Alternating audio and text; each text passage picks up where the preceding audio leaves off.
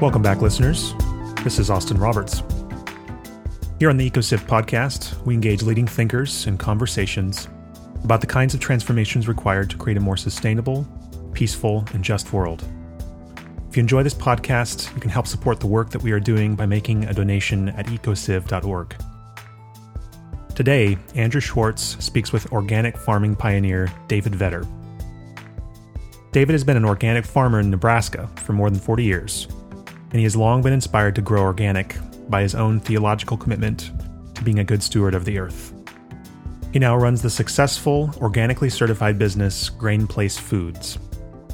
David also recently starred in the documentary film Dreaming of a Vetter World, which looks at the history of the Vetters farm, the struggles they have faced against big ag or chemical agriculture, and their experiment to regenerate the soil through organic farming methods. Andrew talks with David about his role in the film, the differences between organic farming and industrial agricultural methods, the practical and spiritual importance of being in connection with the land, and the benefits of buying organic, locally grown food. And now, here's Andrew and David.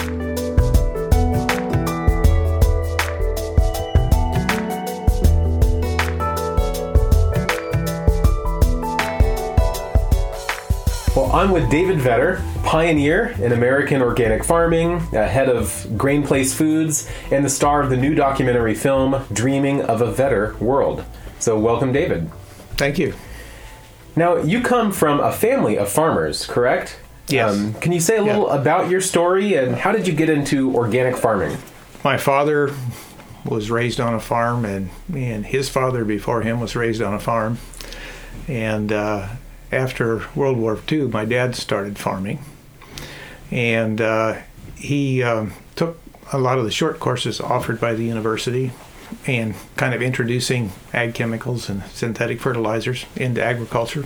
There had been some use, but it was pretty limited.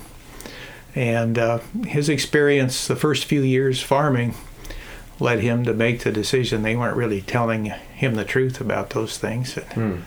In 1953, in a field one day, he decided that what he was seeing, it wasn't right, and he decided he was going to quit using that stuff, so he did. No, what was he seeing? He saw soil degradation. He saw changes in wildlife. He was missing some of the birds he was used to seeing in the fields and around the borders. And, they kept telling him in all of those short courses pushing the chemicals that they wouldn't hurt the soil or the environment, and they would just do this or just do that. And it didn't take him long to see that they did a whole lot more than that, and it wasn't positive.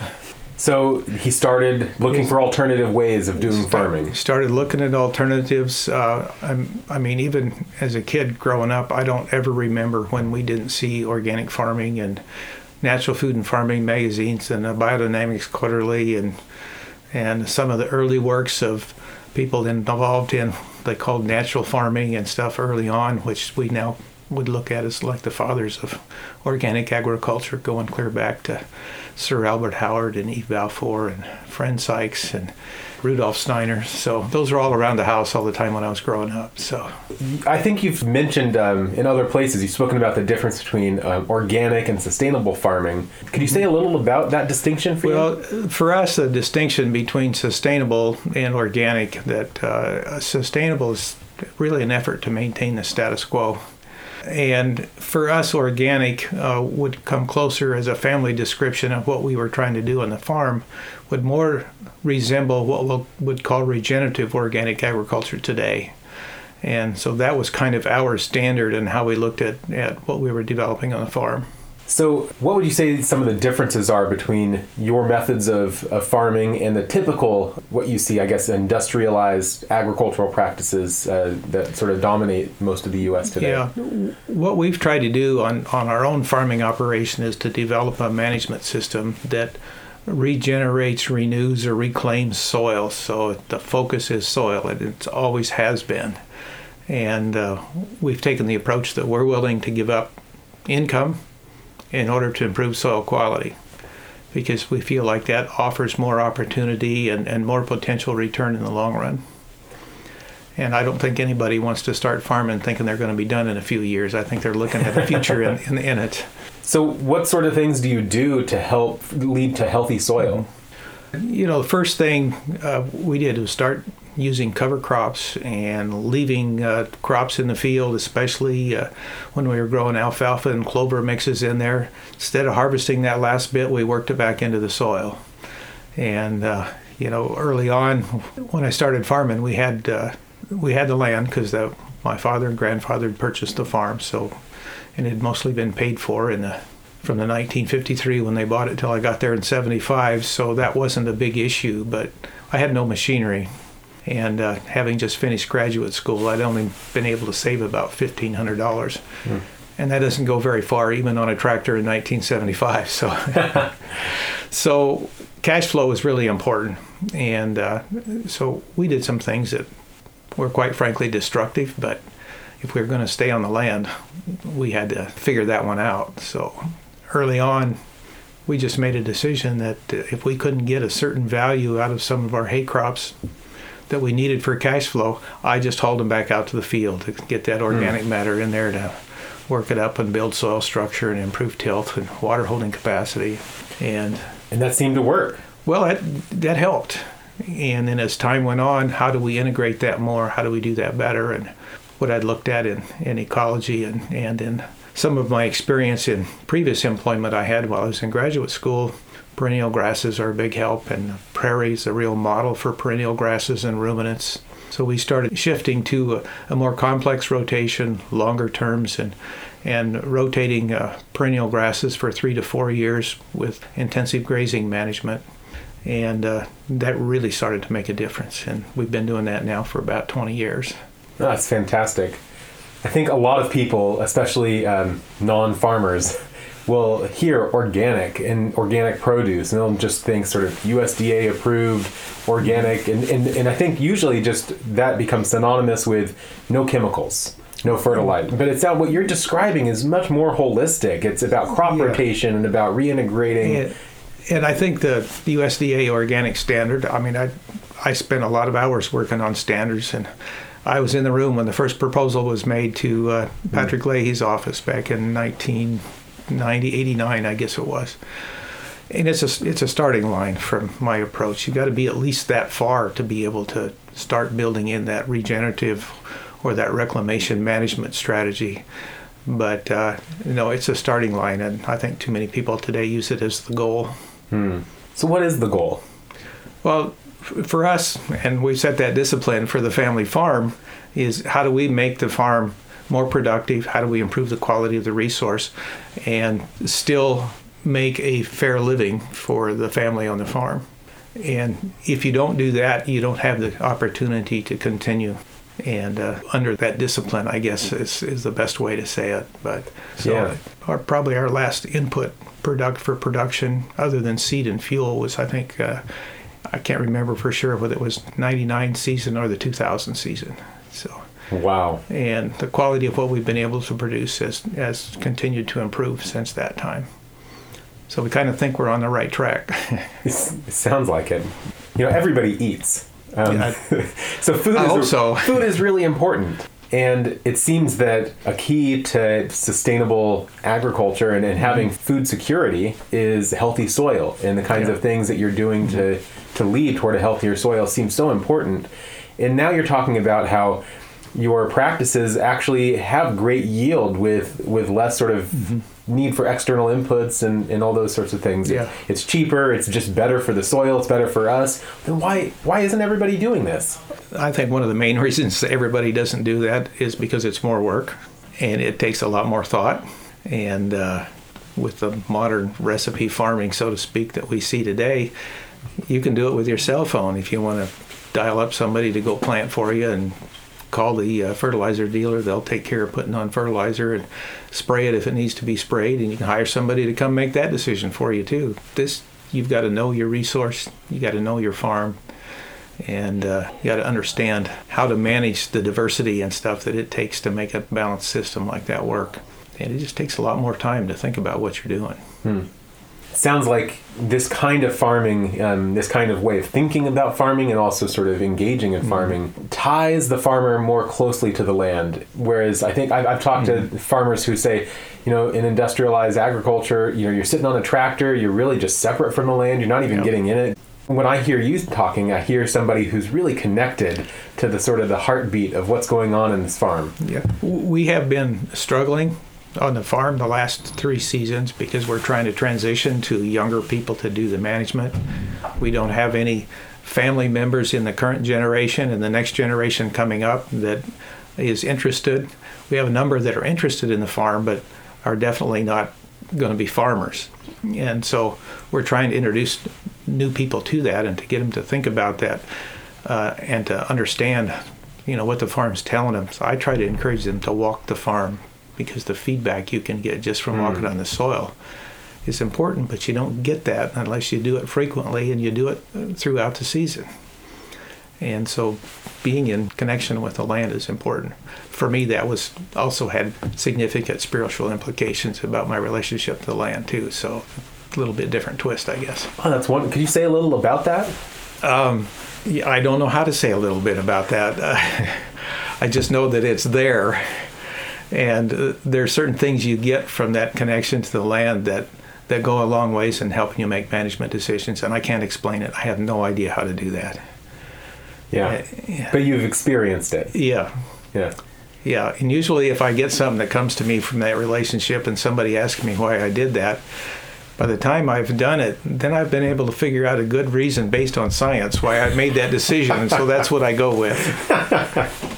So this challenge that you've faced the last few years of getting a new generation of people really committed to this type of farming, what do you think the greatest challenge is for that? It's finding somebody that's genuinely interested in soils, environmental health, the bigger picture of farming and what it means locally to your community and ultimately globally. So, but it all starts at home where you are, where you're doing what you do on the land. And the more people that we can get to do that, I think the more we can make change. It's one piece at a time. And so I guess that's one of the reasons when people call and want to know if they can come talk about the farm and farming, I've just always said, come when you can and I'll give you as much time as I can. But the only way I know how is to share it on that personal level. That's what it is. So that's what we've always done. And it's so interesting. Food, you would think, should be deeply personal. I mean, we're putting this into our bodies, and it sustains us. Yeah. But so often people are really, especially people within cities, I mean, there's just such a disconnect from where their food comes from. Huge disconnect. When I was a seminary student, I worked at a living history farm, and we used to host kids. And we had kids as old as 6th grade that found out where milk really came from, that swore they were never going to drink milk again.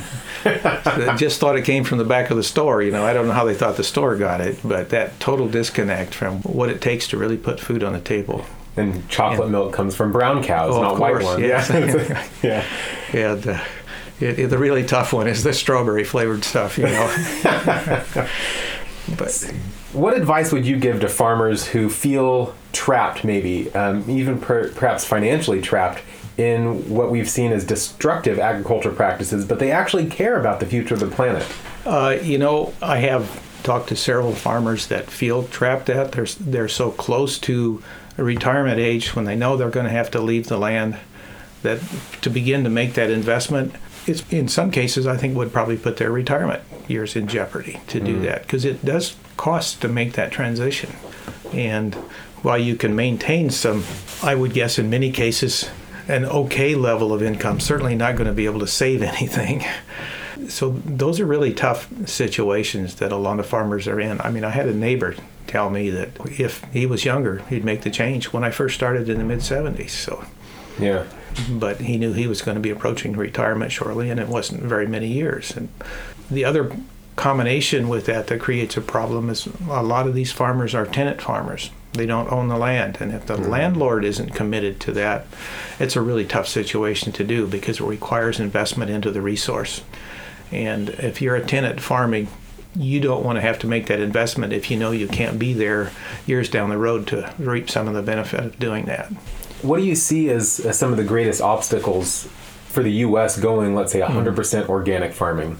Right now, just the commitment to do it, but because it's not a quick transition, it's going to take some time, and My dad had done the farm, or at least his part that he owned, all organic for 7-8 years before he had to quit because of health issues. But, that takes time, and then we had to start over again because it was leased for 15 years while I finished grad school. One of the things that my father always told me, even back in the 50s when we were really trying to figure it out yet in some ways, that we'd have a lot more organic farms if we could get the right fathers and the right sons together. Oh, yeah. And you never knew which generation was pulling the transition one way or the other. Because sometimes it was the older one that wanted to shift to the new stuff, and it was the younger one in the combination that wanted to stay with the more traditional stuff and figured out how to manage that. And then the more absentee landowners we've got, the easier it became for them to help manage their land resources. If they could call a farm manager and basically take the recipe approach, as I call it. I like the recipe approach. That's good. Yeah. Does this organic model apply only to professional farmers, or can this be replicated in smaller plots on urban gardens and things like that? Yeah, it has all kinds of applications. Every situation is different, even on a larger scale operation. I mean, we have a small farm as farms go in our area right now. It's about 280 acres. Probably 10, maybe 15% of the average in our area. And when I started, that same farm was probably 35 to 40% of the average farm size. So it's that much of a change in the last 40 years. So all of those situations make a difference. Diversity is important, so that makes the management system more complex. And large-scale operations don't work real well with a lot of complexity. So those are all things that would have to be worked through, and with a concentration of ownership and a lot of it non-farm. They're looking at the bottom line at the end of the year, and that becomes more important than preserving the resource and protecting the environment. So, which I think is a trend we see in businesses across the board, focusing on quarterly gains and short-term goals and bottom lines. And it's not much different from that, and it's more of an exploitation model than it is a nurturing model. Wow. So we've talked a lot about the production side, but that's only one side of sustainable farming. So what advice do you have for our consumers, for those of us making food choices on a daily basis? Well, that gets to be a little more difficult. You need to be able to find some kind of connection to the primary producer, and with a lot of manufactured or processed food products, you have no idea where it came from or what the individuals are doing. I think that's a role where some of the certification comes in. It's certainly a step forward to work with something that carries the USDA organic certification logo. That's a good starting point. But if you're really committed to that, you'll do as much as you can local, where you know the farmer.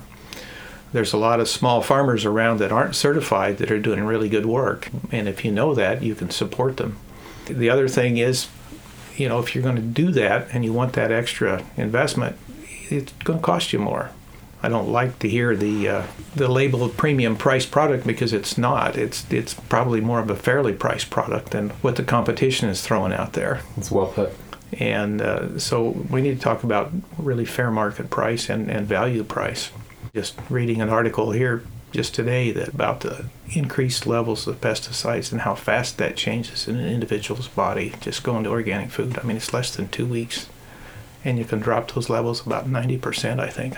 Wow. That's huge. And we don't know how all of those different things affect you health-wise. And with what we're learning about the microbiome and everything recently, that has so many implications on mental health and everything else, and a lot of these are antimicrobials in one function or another. So how is that skewing us? And it catches up with you over time. It's not what happens with what you ate today. It's what you've been eating every day for the last 10 years that's going to get you in the end.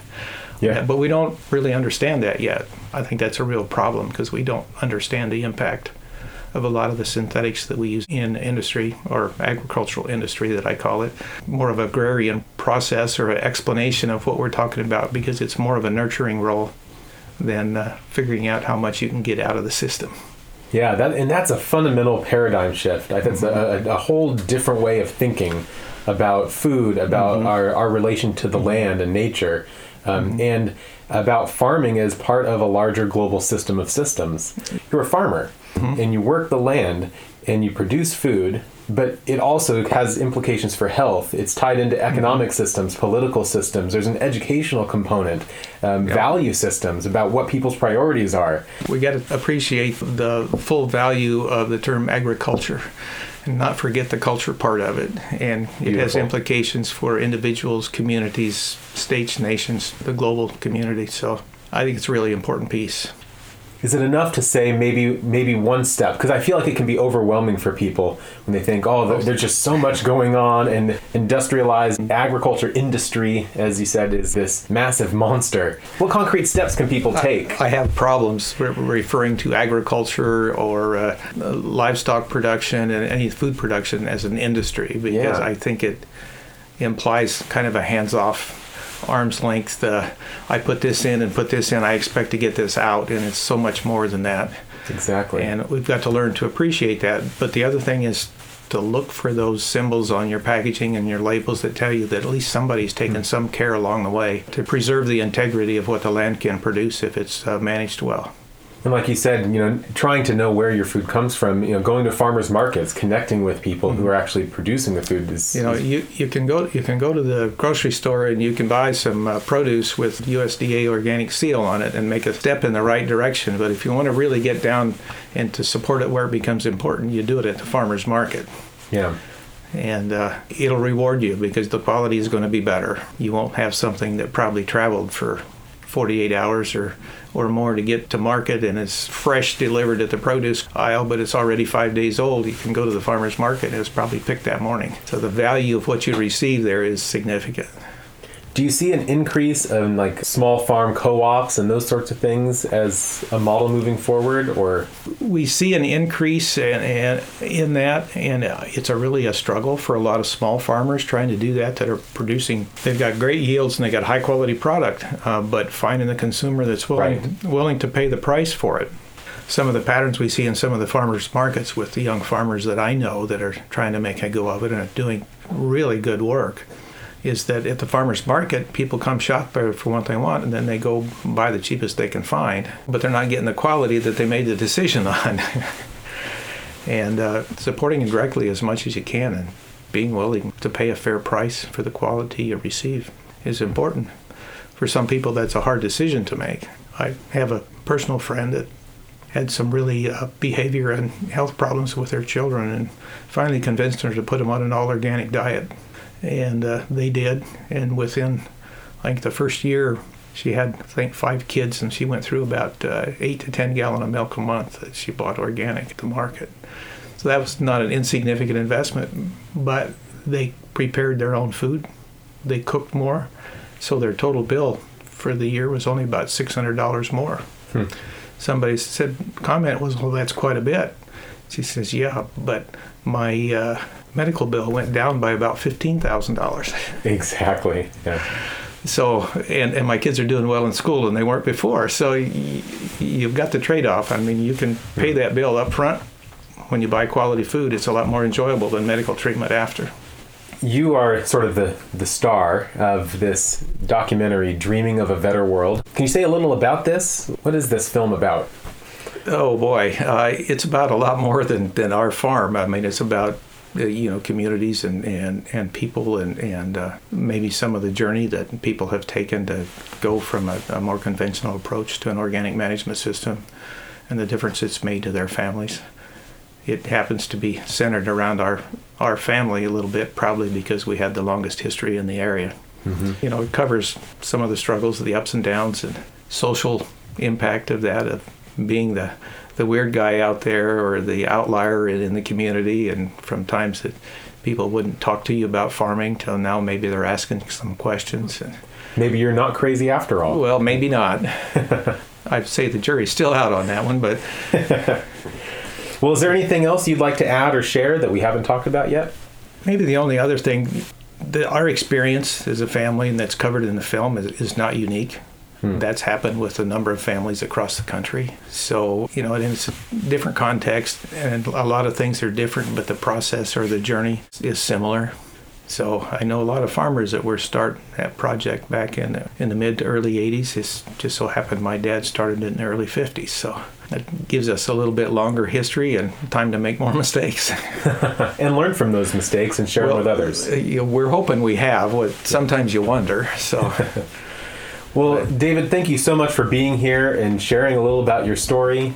It's really inspiring to see all that you and your family are doing in nurturing the land in a new type of agriculture. So thank you. Well, thanks for having me.